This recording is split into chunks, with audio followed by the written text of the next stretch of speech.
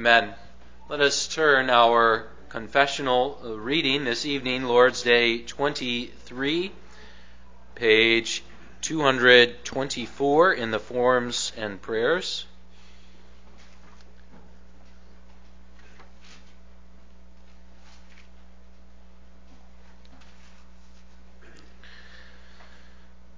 Question and answers 59, 60, and 61. We're looking especially at 59 and 60 tonight.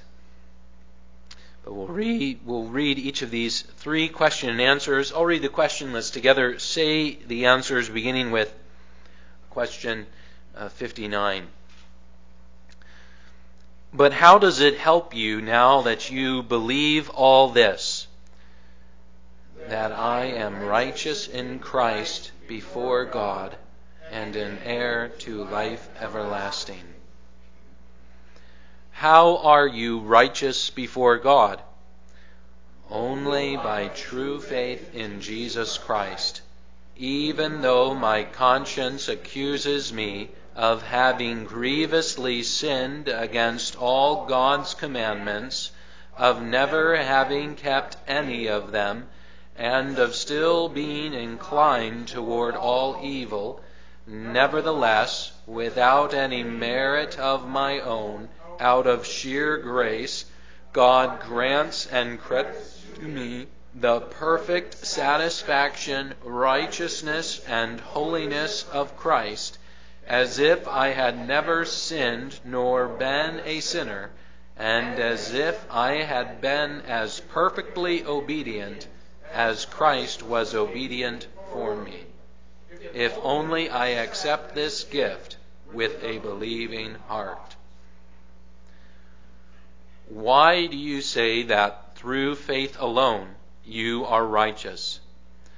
Not because I please God by the worthiness of my faith, for only Christ's satisfaction, righteousness, and holiness are my righteousness before God, and I can receive this righteousness and make it mine in no other way than by faith alone. It's the confession we hold in common. Let us turn now to the Holy Word of God, Matthew chapter 5. We come back to the Beatitudes. We looked at Beatitudes 4, 5, and 6 for those who were here last Sunday evening. And the theme of those Beatitudes went with the theme of Lord's Day 22. And now we have a theme of humility which fits with Lord's Day 23. And especially we'll look at parts of question and answer 59 and 60. And so we'll read the Beatitude passage as a whole. Once again, verses 1 to 12, but we're going to be looking especially at the first three Beatitudes at verses 3, 4, and 5 this evening. But let us begin our reading at verse 1, Matthew 5, page 1029 in the Bibles under the seats. Let's hear the Word of God, Matthew 5, beginning at verse 1. Seeing the crowds, he went up on the mountain, and when he sat down, his disciples came to him, and he opened his mouth and taught them, saying, Blessed are the poor in spirit, for theirs is the kingdom of heaven. Blessed are those who mourn, for they shall be comforted. Blessed are the meek, for they shall inherit the earth. Blessed are those who hunger and thirst for righteousness, for they shall be satisfied. Blessed are the merciful, for they shall receive mercy. Blessed are the pure in heart, for they shall see God. Blessed are the peacemakers, for they shall be called sons of God. Blessed are those who are persecuted for righteousness' sake, for theirs is the kingdom of heaven. Blessed are you when others revile you and persecute you and utter all kinds of evil against you falsely on my account. rejoice and be glad, for your reward is great in heaven, for so they persecuted the prophets who were before you." So far the reading. The grass withers, the flower fades, the word of our Lord endures forever.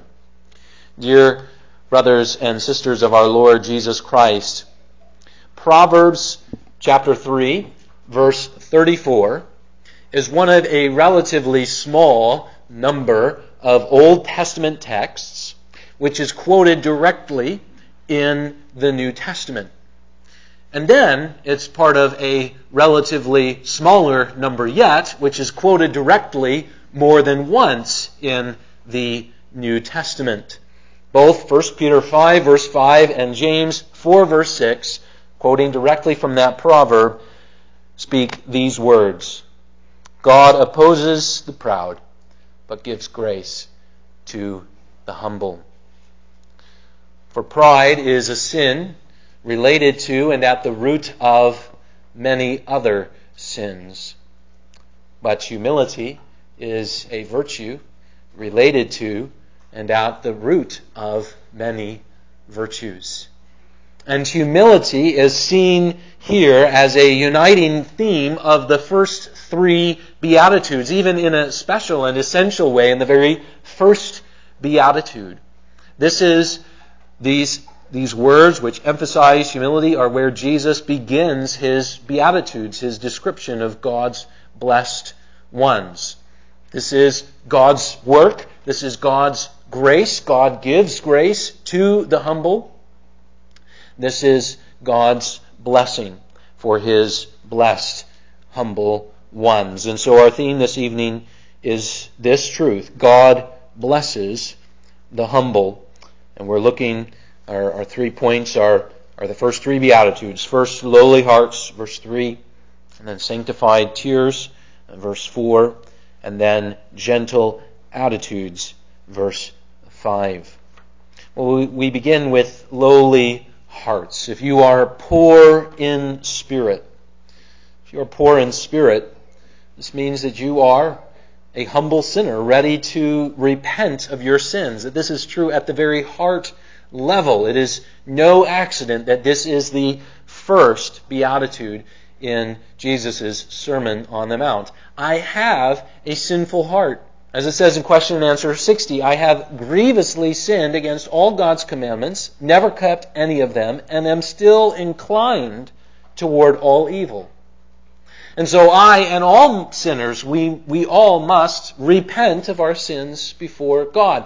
This is what the first beatitude so foundationally relates to, that this must be our very heart attitude. We must be poor in spirit. This is where the message of the preaching of John the Baptist and then Jesus himself began. Look at back at chapter 3, verses 1 and 2. You maybe have to go back just a page. Where does the ministry of John the Baptist begin? How is it summarized? Matthew chapter 3, verses 1 and 2. In those days, John the Baptist came preaching in the wilderness of Judea, "Repent, for the kingdom of heaven is at hand." And then how is the ministry of Jesus summarized? Look now at chapter 4, verse 17. Chapter 4, verse 17. From that time, Jesus began to preach, saying, "Repent, for the kingdom of heaven is at hand." This is where the message of the Christian gospel begins. Repent. Repent of your sins. Be poor in spirit. Acknowledge that at the very level of your heart, and acknowledge at the heart level that you need God. Be humble before God in your very heart. Now, to be poor in spirit does not mean to be weak in a general sense. It does not mean to be weak in the general sense. As D.A. Carson once helpfully put it, quote, "To be poor in spirit is not to lack courage, but to acknowledge spiritual bankruptcy. End of quote. Lowliness does not equal weakness in that sense. It takes greater courage to acknowledge weakness than to pretend to have strength. And so now coming back to what poor in spirit does mean. If you are poor in spirit, that is a picture of humility. God's people are humble people. And that is so foundationally emphasized here. And so now, when we think about Jesus Christ, in one sense, the very beginning of being poor in spirit cannot apply to Jesus Christ because there are no sins to repent of. But when we think of the broader sense of humility as the whole, Jesus Christ is, of course, the perfect example of being poor in spirit in that sense, even as Jesus is the perfect example of all righteousness. And so Jesus is the one who came willing to take on the form of a humble servant. He is the one who existed before he was born. He existed as high and eternal God, and yet he comes and he is born in the form of weak man. He's born in a humble state. He's born in that manger, that nice word for a feeding trough. And then throughout his life, Jesus demonstrates perfect humility, humility to the point of dying on the cross. Philippians chapter 2.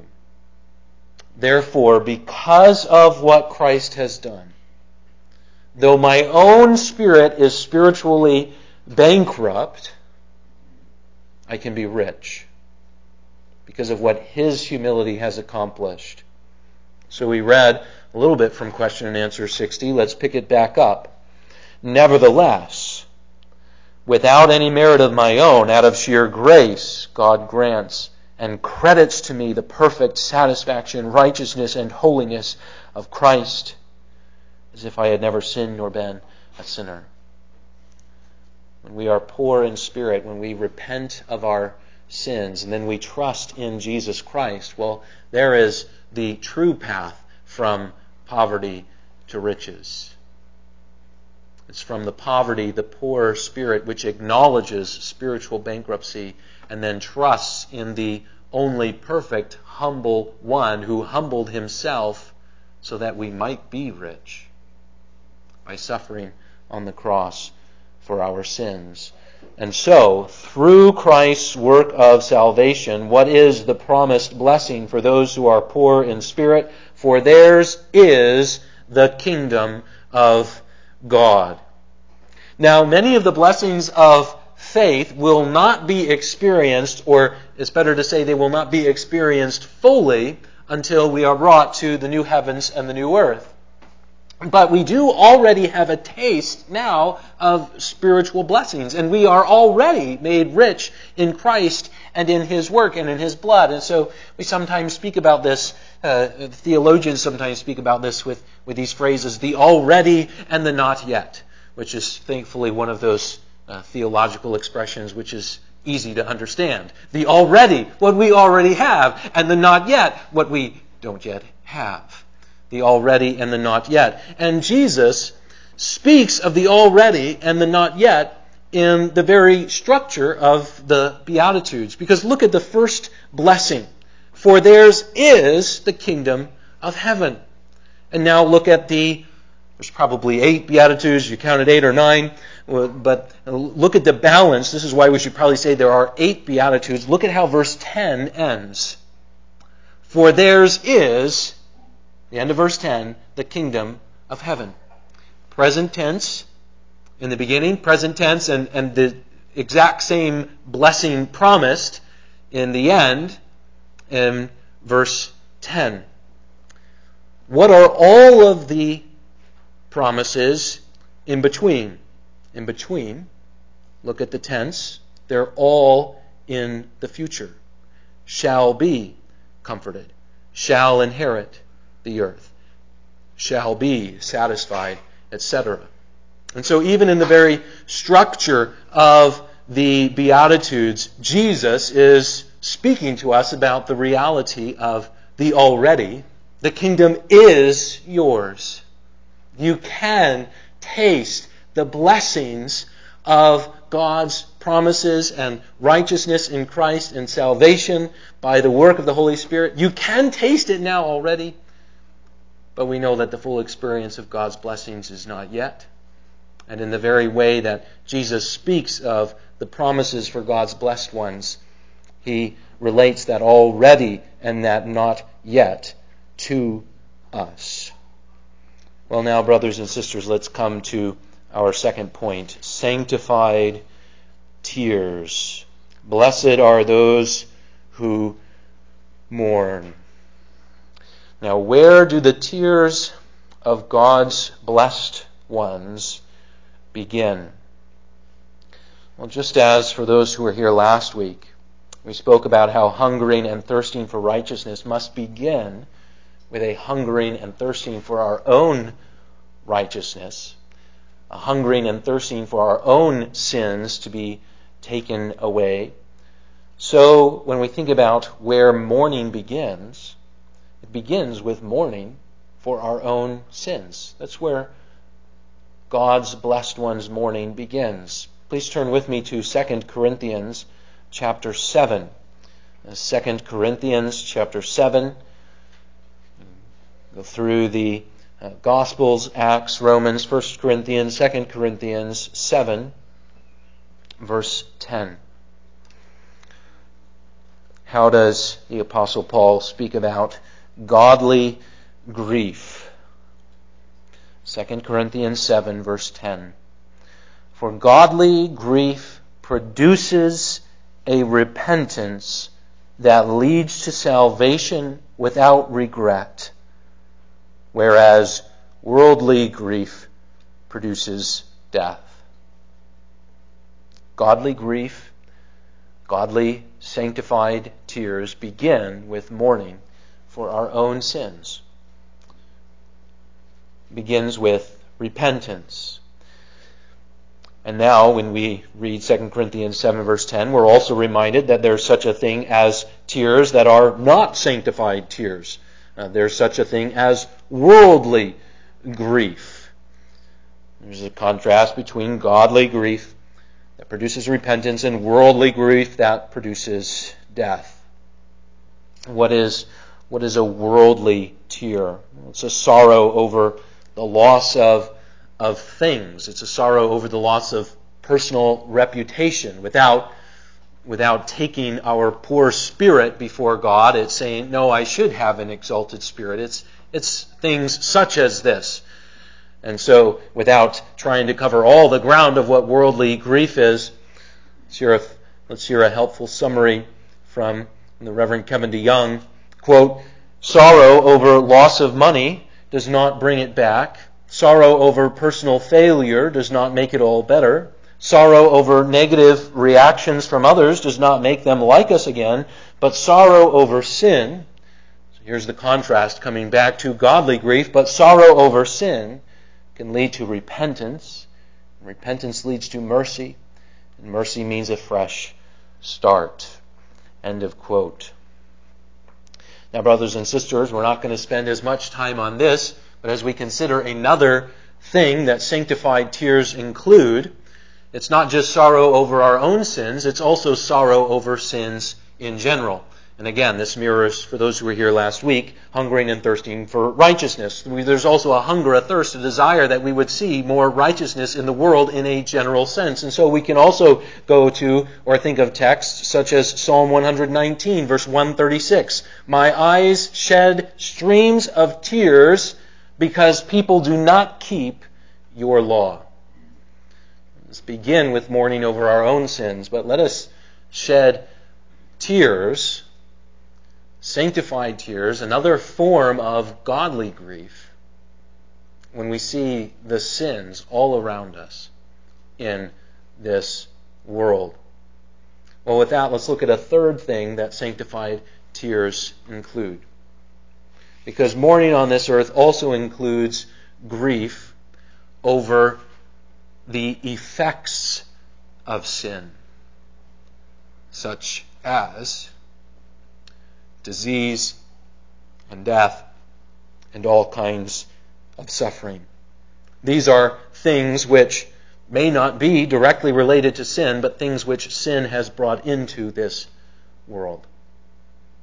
And godly tears, the mourning of God's blessed ones, includes tears over the effects of sin. Now, as with our first point, when we begin by thinking about repentance, mourning over our own sins, again, that's something that Jesus Christ does not do, because Jesus Christ does not sin. But when we think about the other two meanings of sanctified tears that we have considered, do we have any specific examples of Jesus weeping over the sins of others? What does Jesus do when he looks over Jerusalem and he considers the coming destruction which will come because of their sin and their remaining rebellion? Jesus looks over Jerusalem, Luke chapter 19, and Jesus weeps. Jesus weeps over the sins of others. And what about the effects that sin brings into this world? Does Jesus weep over the effect of sin, such as disease and death? When Jesus comes to his friends, Mary and Martha and Lazarus is no longer with them. Jesus sees Mary weeping, and Jesus was deeply moved. John 11:33. And then, John 11:35, Jesus wept. Jesus shed tears, not for his own sins, because there were none of his own sins, but Jesus wept over the sins of others. In a particular way, over the sins of those who would remain in rebellion, leading up to the destruction of Jerusalem in 70 AD, which Jesus knew was coming and prophesied about. And Jesus wept over the effect of sin. And so Jesus says, "Blessed are those who mourn, for they shall be comforted." How sweet is this simply stated promise? Beloved, you come to God in true faith. The day will come when you will not need to mourn over your sins, because God will take your sins away. You will no longer walk in any sins, and the sins that you have walked in will be removed from you as far as the east is from the west, because you will be credited with Christ's own righteousness. And all of the other reasons to mourn on this world, all of the effects of sin, all of the parting of loved ones, older than us, younger than us, everything will be renewed. Every tear will be wiped away, and there will be no more reason for tears. Blessed are those who mourn. They will be comforted. Let's come to our third point. Gentle attitudes. God's blessed ones are also called meek. Now, brothers and sisters, meekness, as it has been said more than once, is one of those words that is not the easiest of words to define, but it's certainly related to the first two Beatitudes. It certainly includes a humble and gentle attitude, even though, like with poor in spirit, meek does not simply equal weak. Now, the humble and gentle attitude which the word meek does call us to, it includes something of our posture before God, but in some ways, certainly we must be meek, we must be humble before God, but in some ways, this third beatitude takes us more into the realm of our interaction with our fellow human beings. Or if we consider it this way, to be poor in spirit, that very much takes us before God. Only God knows what our heart is. Man cannot judge the heart. But now when we speak of meekness, we're speaking of a more visible attribute. We're thinking of something that relates more to our interactions with others, because other people can see if we are meek or not, even though they can't see our heart, which would be at the root of leading to us having a meek attitude. But you see how there is a progression in these first three Beatitudes, and we're coming now to something which is more in emphasis of how we interact with other people. It's something which is a more visible attribute.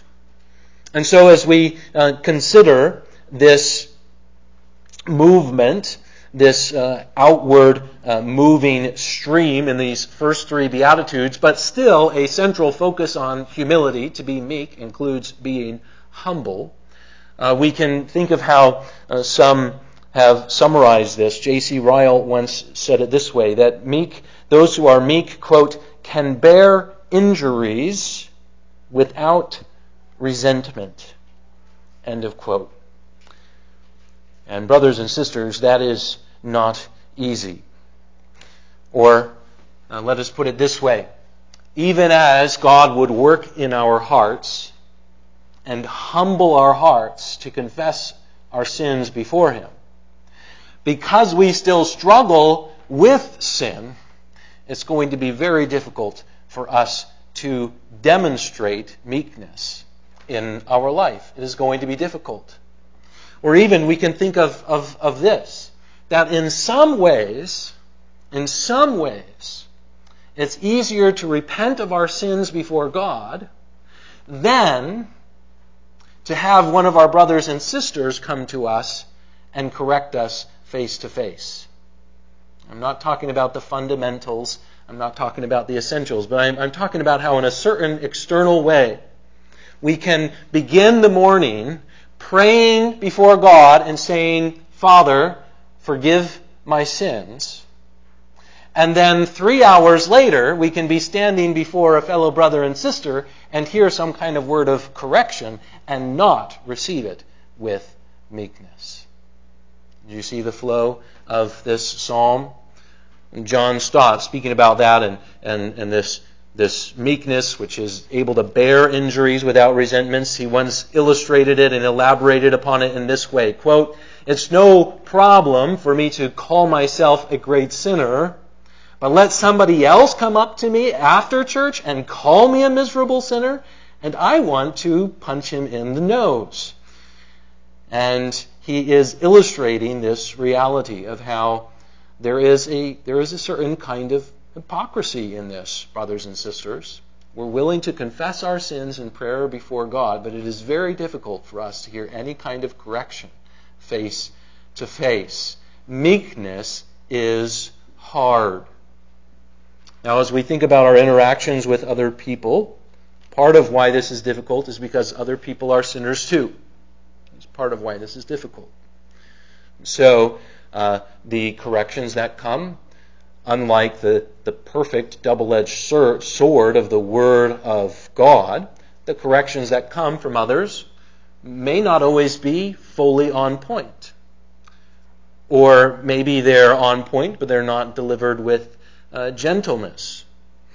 And so part of why it's difficult to receive correction from others is because others are sinners too. But part of why it's difficult to receive correction from others is because it is very hard to be meek. It is very hard to be humble. It is very hard to receive corrections and encouragements. Still, we are to do this one to another. We are called to restore the one who is caught in any transgression with a spirit of gentleness, as the Apostle Paul says to the churches in Galatia, in Galatians 6. And in a broad, sweeping way, we are to encourage one another and build one another up, as the Apostle Paul says to the churches in Thessalonica. What are some ways, brothers and sisters, that we might combat the difficulty of receiving an encouraging word? One way that we might combat this is by by cutting it off at the pass, so to speak, by asking others to speak a word of encouragement to us.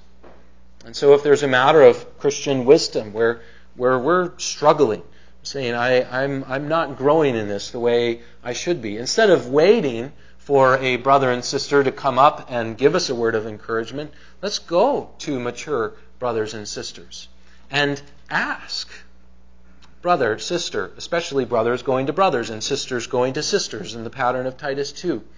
I'm struggling with this. Can you share some wisdom with me in how I can grow here? And you see how by asking the question, it's easier to be meek because we've put ourselves in that position before we even hear a word spoken to us. Or even going beyond what we might call matters of wisdom, matters of needs for growth.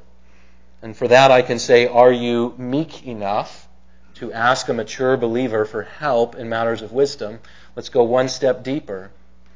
What if you're struggling with an intense sin problem? Are you meek enough to go and ask? Especially brothers asking brothers and sisters asking sisters. Are you meek enough to go and ask for help, for accountability, for spiritual encouragement from others? And there are many sins which are hidden, so that even if we have brothers and sisters who would be bold enough to come up to us and speak a word of encouragement without us asking, there are many sins which are so easily hidden that they would never know what to come up and say anyway, if we didn't, in a spirit of meekness, reach out and ask for help before the word is ever spoken. And so, brothers and sisters, let us begin with the foundational heart attitude that we need before God. And then let that be the root that grows out to even the character of Christian meekness in our interactions also with our fellow brothers and sisters in a special way. Because an unbeliever cannot give spiritual encouragement. But now, as is the repeated pattern with the Beatitudes, we have not only the description of God's blessed ones, we have also the promise of blessing. For they shall inherit the earth. The world tends to think that the aggressive, the tyrannical, the so-called great, they are the ones who will end up with everything. They'll take it or they'll get it. They'll have it. They will inherit. But Scripture says, the meek, the humble, will inherit the earth. And unlike the temporary hoarding of the tyrants of this earth, the inheritance for God's blessed ones is an eternal inheritance, because the inheritance that God promises is related to even life everlasting. Question and answer 59. But how does it help you now that you believe all this? All of this referring back to the summary of the Apostles' Creed in the previous Lord's Day. How does it help you now that you believe all this? I can't just know it. This is one of those places where the question is very important. I need to believe it. I need to be one who repents and believes.